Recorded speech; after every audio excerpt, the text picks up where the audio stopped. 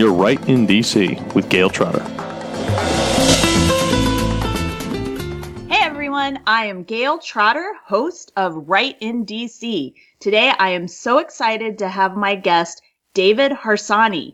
He is a senior editor at The Federalist, where one of my good friends, Molly Hemingway, also works, and he's a nationally syndicated columnist. And David, thank you so much for joining us today. Thank you for having me. Appreciate it. I love following you on Twitter, so let's just get that out there right now. If people want to follow you, what is your handle on Twitter? At David Harsanyi. David, Harsanyi. The silent Y. That's correct. And I wanted to interview you. I follow you on Twitter, and I noticed that you were an author and you had a forthcoming book. So I put my name on the list to get it as soon as it came out. And I was very excited because this is a topic near and dear to my heart, but one that there is so much information and history and knowledge about that very few people have at their fingertips. And your book is called First Freedom: A Ride Through America's Enduring History of the Gun. What inspired you to write this book? Well, I've always been a Second Amendment advocate throughout my career, at least. And, I was looking for a book that sort of was just an accessible history book about the gun. A lot of gun folks are really into their hobby or, into the Second Amendment, and that's really good. But their books are typically really very specific, like how to build an AR-15 or whatever. So there were very few books that sort of just summed up the broad history of the gun and gave an overview of why it was important in American culture, not necessarily only for the gun, the gun advocate, the Second Amendment advocate, or the gun person, but for just anyone who is interested. So I tried to synthesize all that other information and bring it together into sort of a narrative that was accessible and readable for people. That's the book I was looking for, so I figured I'd try to write it. And have you, like I, noticed that some of the people with the most vociferous opinions on guns, gun control, the Second Amendment, really have a very limited knowledge about guns and the history, not only of firearms, but specifically the history of it in the United States, which seems like it would bear some relevance on these conversations? Well, yeah, most obviously, I think that they have ignorance about the technical aspects of a gun, which is important when you're making laws that ban certain technical aspects of a gun. So I think that is the most obvious thing, where people don't know the difference between semi-automatics or automatics, or don't understand what a rifle is.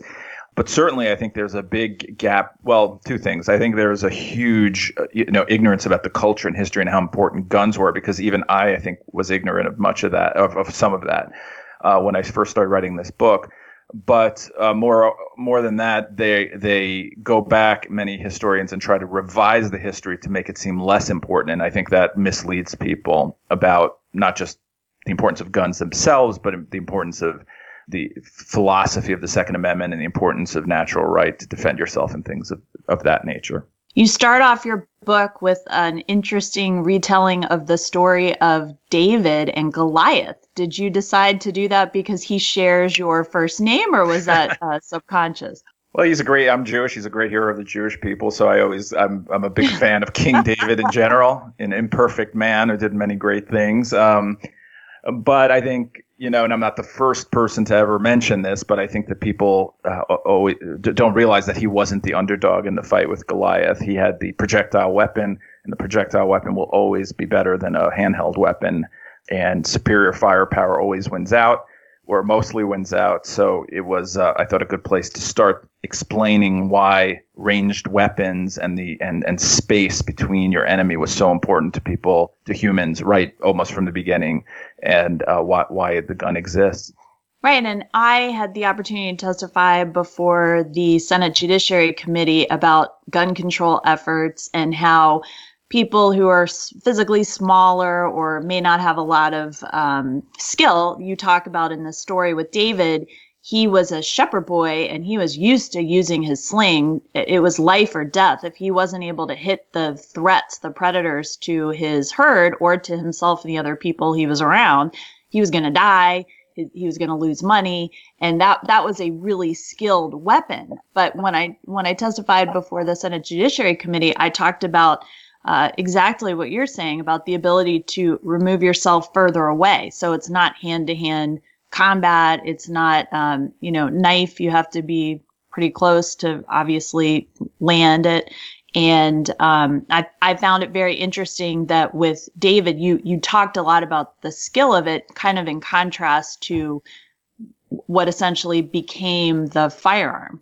Right. I forgot the historian's name, but some historians said that the moment that humans, came up with a ranged weapon or a weapon that, created space between them and their enemies, they went from their prey.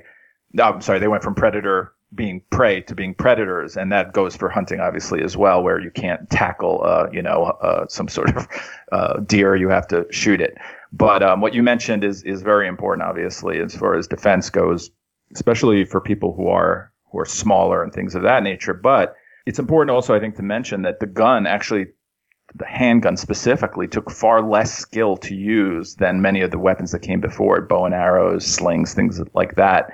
And which made them the gun of sort of the revolutionary, that made it easier to use, made governments more scared to have armed population. And I think a handgun specifically, though I'm not diminishing how important it is to train and know how to use one, are easier to use than many of the other weapons that came before it, certainly swords and things of that nature, but even slings and arrows and things like that. Right. I like how you cover that in your book. And it is fascinating, though, to read about the history of the development of the weapon. You talk about, I think it was a French explorer, was it Champlain, who was in warfare against various Indian tribes, Native American tribes, and he had a certain type of weapon. And you describe it very well in the book about how difficult it was to light it. The fuse that you had to have, they would have it lit on both sides, and it had to hit the flash pan just right. And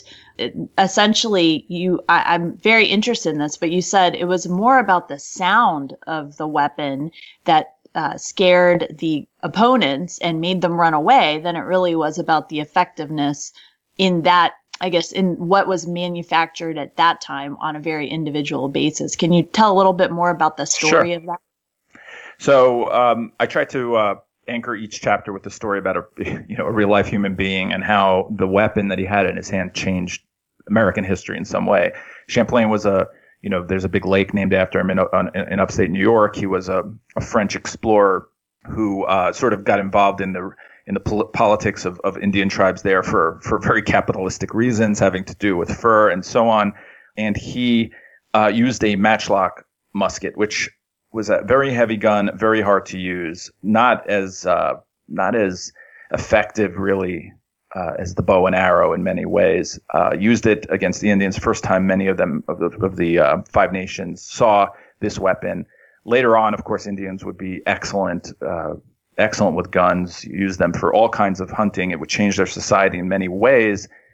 They could never really manufacture guns or manufacture ammunition, which hurt them obviously, and in a big way.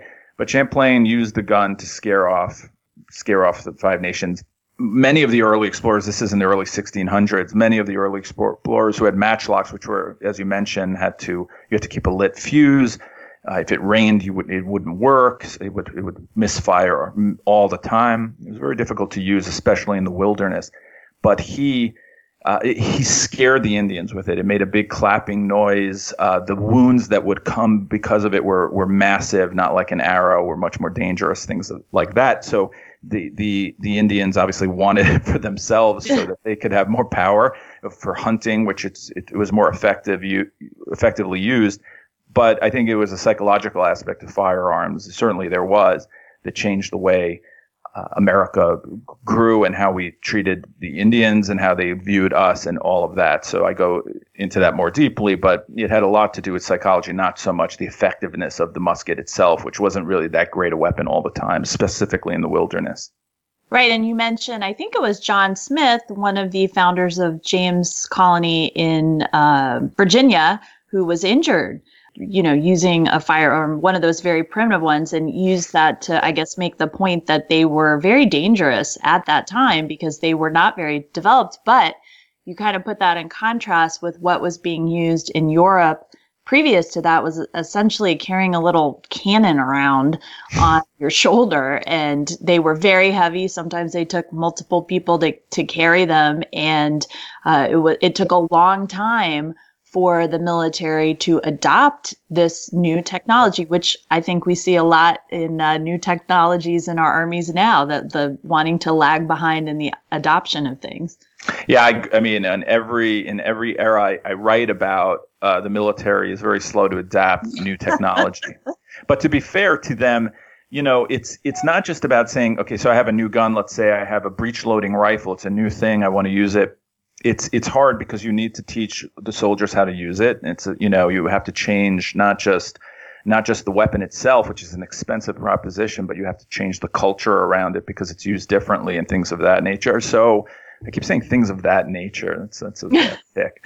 But the thing is that the military is typically conservative about these things. So, and often right. I go through many guns in the book that didn't work out, and it's lucky that the military didn't just adapt them immediately. So it's important that to note that in retrospect, it's easy to say why didn't they all use muskets, but I think when you weigh the pros and cons of all the guns and the things that they saw, it makes a little more sense. Speaking of Europe, you talk in your book about how hunting was really restricted to the upper class and the aristocracy, and there was an idea that maybe lands would be overhunted, and it was a control and a power thing. And that was very much in contrast with the American experience, where hunting was key for survival, and you had these vast lands that no one could contain or really have control over, just as it was really being developed with people pushing out west. Can you tell a little bit about that? Yeah, I mean, hunting in the New World was a necessity for survival, obviously, but there was such plentiful game that it could be sport as well, and it was something that really tied together generation to generation. Fathers would teach their sons how to hunt.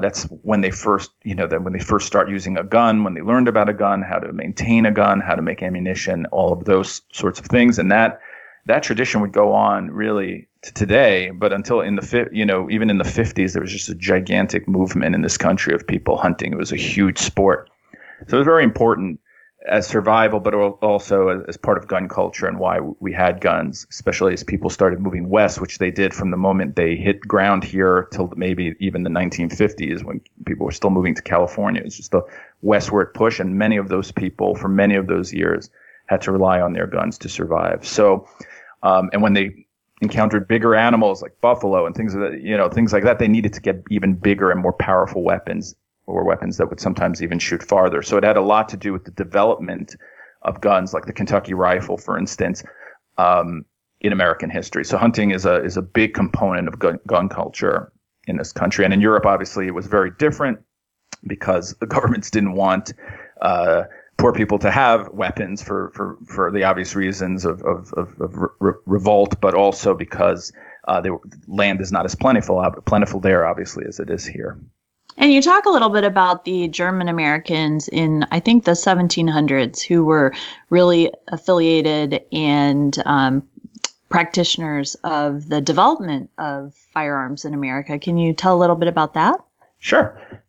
The Germans are great gun makers, and many of them who came here specifically to Pennsylvania, specifically to Lancaster County, Pennsylvania, were the greatest early gun makers in America. They invented the long rifle, which was called the Pennsylvania long rifle, or the Kentucky rifle. Kentucky being anything that was west of their town, at the time. So they invented that gun, which took some German technology of rifling, which is spiraling the inside of the barrel.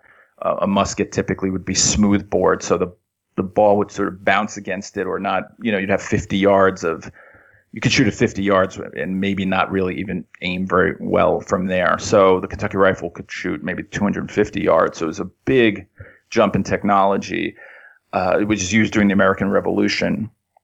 far less than later it would be sort of mythologized and glorified and romanticized in a way that is not fair to the gun, I guess. But I hate to talk about guns like people, but the Germans built that gun, and the Germans were the great gun makers of early America. And Lancaster, for instance, I think way into until Americans opened their own government armories in Springfield and in Harper's Ferry, Lancaster was the central hub of gun making in America. And though we don't really know the names of the people, later on we would, who invented those guns, it was probably more a sort of communal invention, but they really sort of kickstarted the American gun culture as far as the engineering and technology of it went. And that did not stop until it has never stopped. That was something really fascinating I learned from your book about Lancaster, because I have visited family members there, and I didn't realize it had that reputation and that it was such a hotbed of trade and kind of the gateway to, you were saying everything past that was kind of considered Kentucky. And I just wasn't really familiar with the history of that. So I learned something really important and interesting from that. Kind of switching a little bit past the Civil War, I am curious, you talk about Annie Oakley, who was obviously very famous, and so much so that she has retained kind of a mystery or a following even to this present day, when a lot of other things fade through through the sands of time. What can you tell us about Annie Oakley? So before speaking about Annie Oakley, I just take a step back to a few years to Wild Bill Hickok and gunfighters and sort of Western mythology that was built around those people. That's not to say they weren't gunfighters, but typically we're just talking about psychopaths who were killing people and shooting them. Very rarely was it as romantic as, going to the center of town and staring at each other and then, shooting it out in that way, though it did occasionally happen. Most of the time it's just, most of those gunfighters aren't anti-heroes. They're just psychopaths. But the West was sort of mythologized. And for people in the East, they would read the penny novels that were made about it and would just love that culture. And then Buffalo Bill, who was a hunter and sort of Western, all around sort of Western dude, packaged it finally for the East. And that's when people like Annie Oakley emerged. A lot of these people were not really as great as they made out. It was an act. It was entertainment.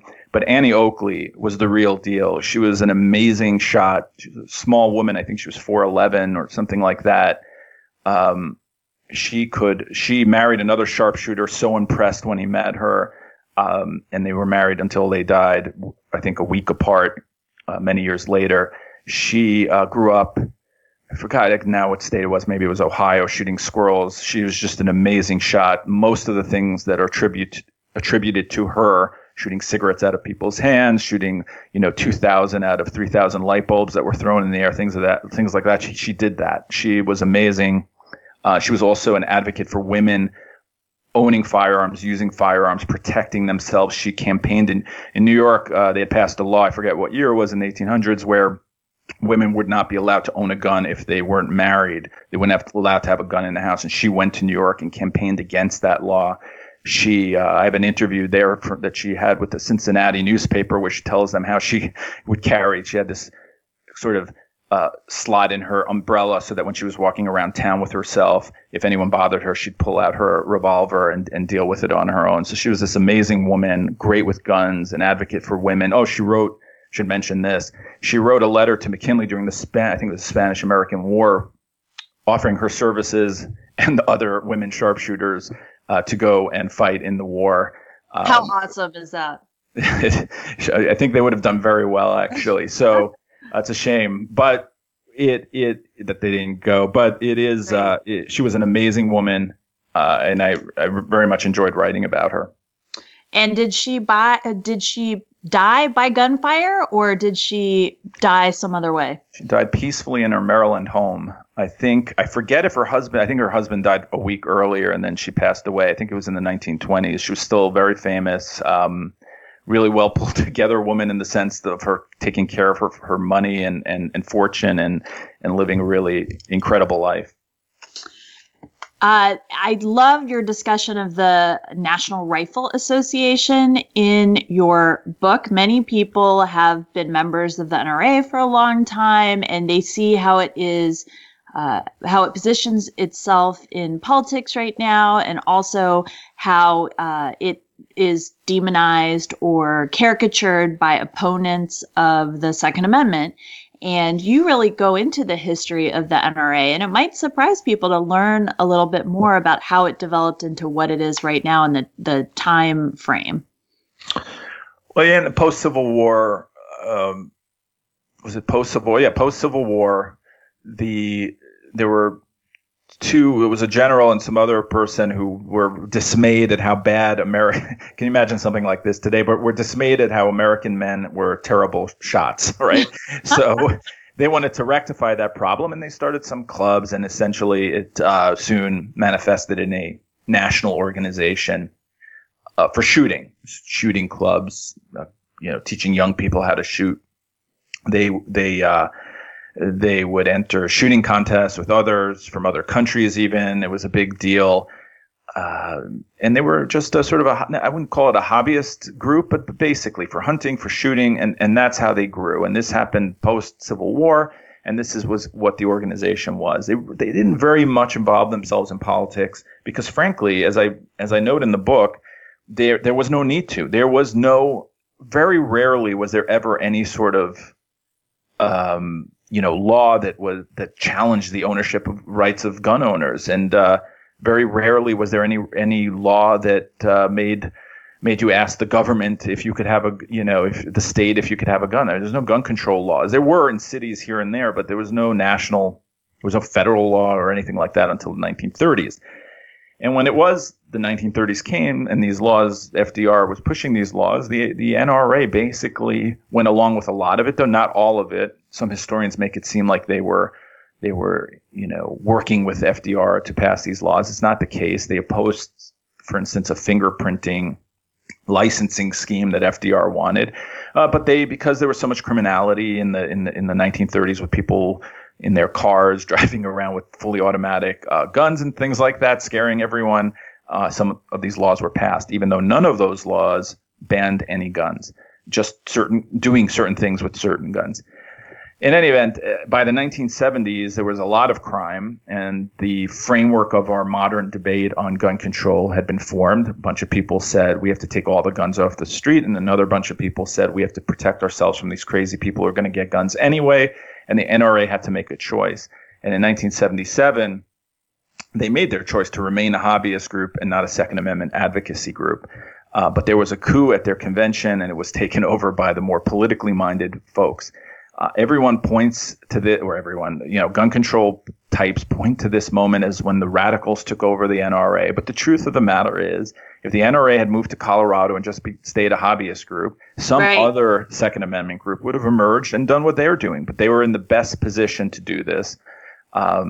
Their views on the Second Amendment haven't changed since they became a political organization. Say that again. I think that's a really key point. Yeah, I mean, their views on the Second Amendment, listen, I don't think the NRA is perfect, but their views on the Second Amendment have not changed since 1977.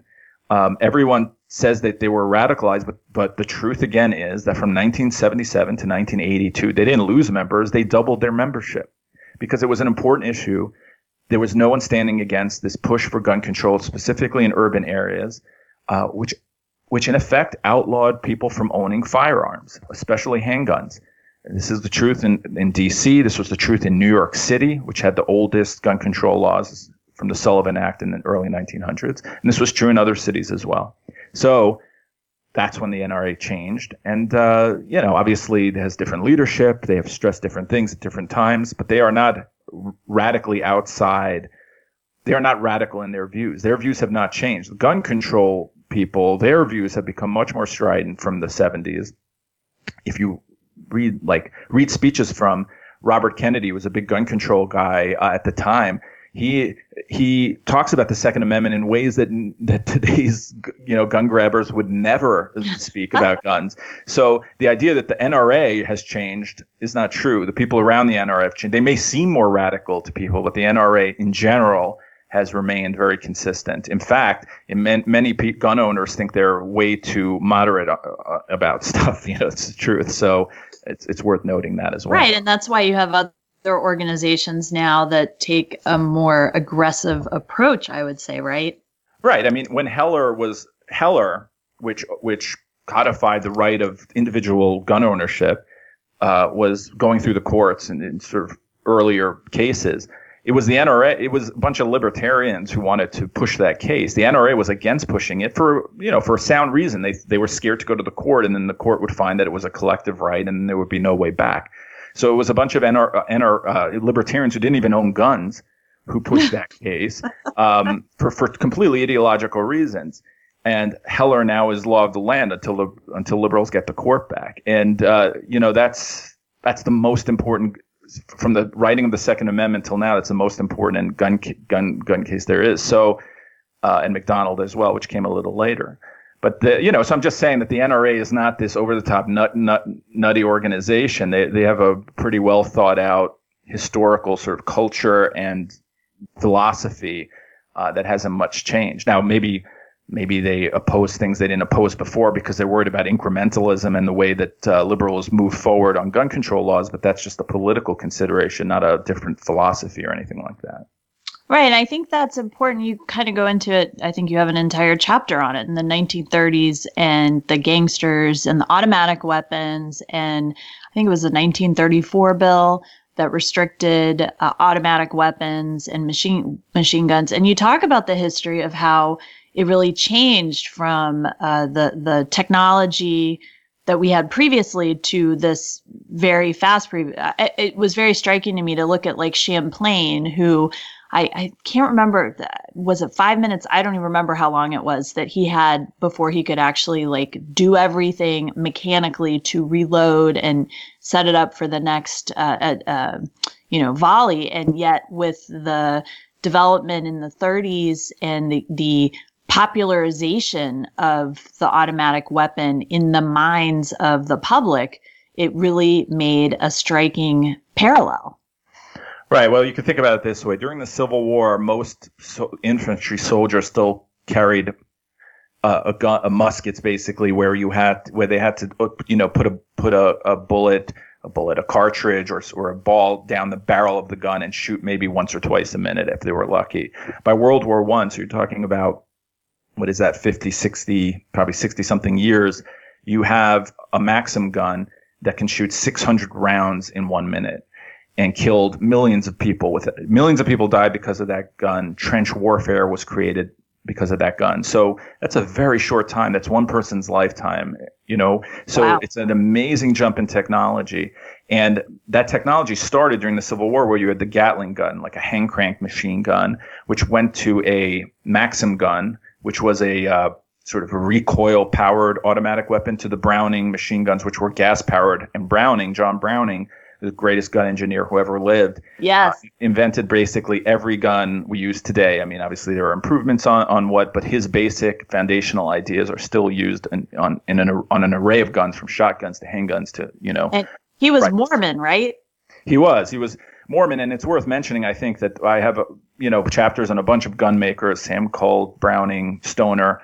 All of these people were self-taught, very American in the way they just tinkered with things, taught themselves, autodidacts who made these guns and changed, just, you can hate guns or not, what they did, just as on an intellectual level and a technical level, is just are amazing feats. Like the Wright brothers with flight, right? Right. I mean, John Browning, no one talks about him really, right? Because no one wants to celebrate a gun maker, but he invented the 1911 pistol. And it was used by the U.S. Army from 1911, M1911, until 1986. So before World War I. Ability of that. I mean, that is a long duration. Well, think about this, kid. Think about how a plane changed from 1911 to 1986. But the 1911 gun was used from World War I until almost the end of the Cold War by the U.S. Armed Forces, many of them. And it was basically the same gun. That's how good it was. But can you imagine a Wright brothers plane being involved, in the first Gulf War or something? It would be absurd. And people still buy 1911s because they're such a good gun. Well, and it's kind of interesting to think too about the Garands and their popularity. A lot of people I know people who collect the Garands, and that is something that, I mean, there's a historical significance to it as well, but also just the technology of it and the appreciation for the manufacturing of it. Right. Well, I recently made a huge mistake because I did one of these, clickbaity top 5 best guns in American history or something, and I forgot to put the Garand on there. Oh no. Yeah, because I wanted to sort of spread it out to different kinds of guns. I made it, or different kind of inventors, and just a huge, big blowback on that. And it was wrong of me because I think the Garand is just so important because it was so powerful and so much better than the infantry rifle of most other armies, or all other armies in World War II. It had such a big impact on that war, and so many Americans who were in the armed forces learned how to use guns using that powerful gun, that it was such a difference maker, and the production of it was so amazing. Garand was a Canadian who later, became an American, but he had American citizenship, but he ran Springfield Armory, and he was just just an incredible man, and did a lot to help us win World War II. And you talked, I think, a little bit about Ruger, and people thought he was German because of the name, but he just kind of glommed onto that. Yeah, I mean, even the insignia looks like this German eagle. But no, he was American. He was from Brooklyn, I think, or Queens, somewhere in New York. And he was amazing in that he was one of the first gun makers, and you see a lot of that now, sort of this a lot of these gun companies have gone bankrupt and reemerged and gone bankrupt and reemerged. And there was a sort of a low point in American gun making. And he realized that there was this thirst, as you just mentioned, how people collect Garands or things like that. But he realized that Americans had this nostalgia for the old times and for the old guns.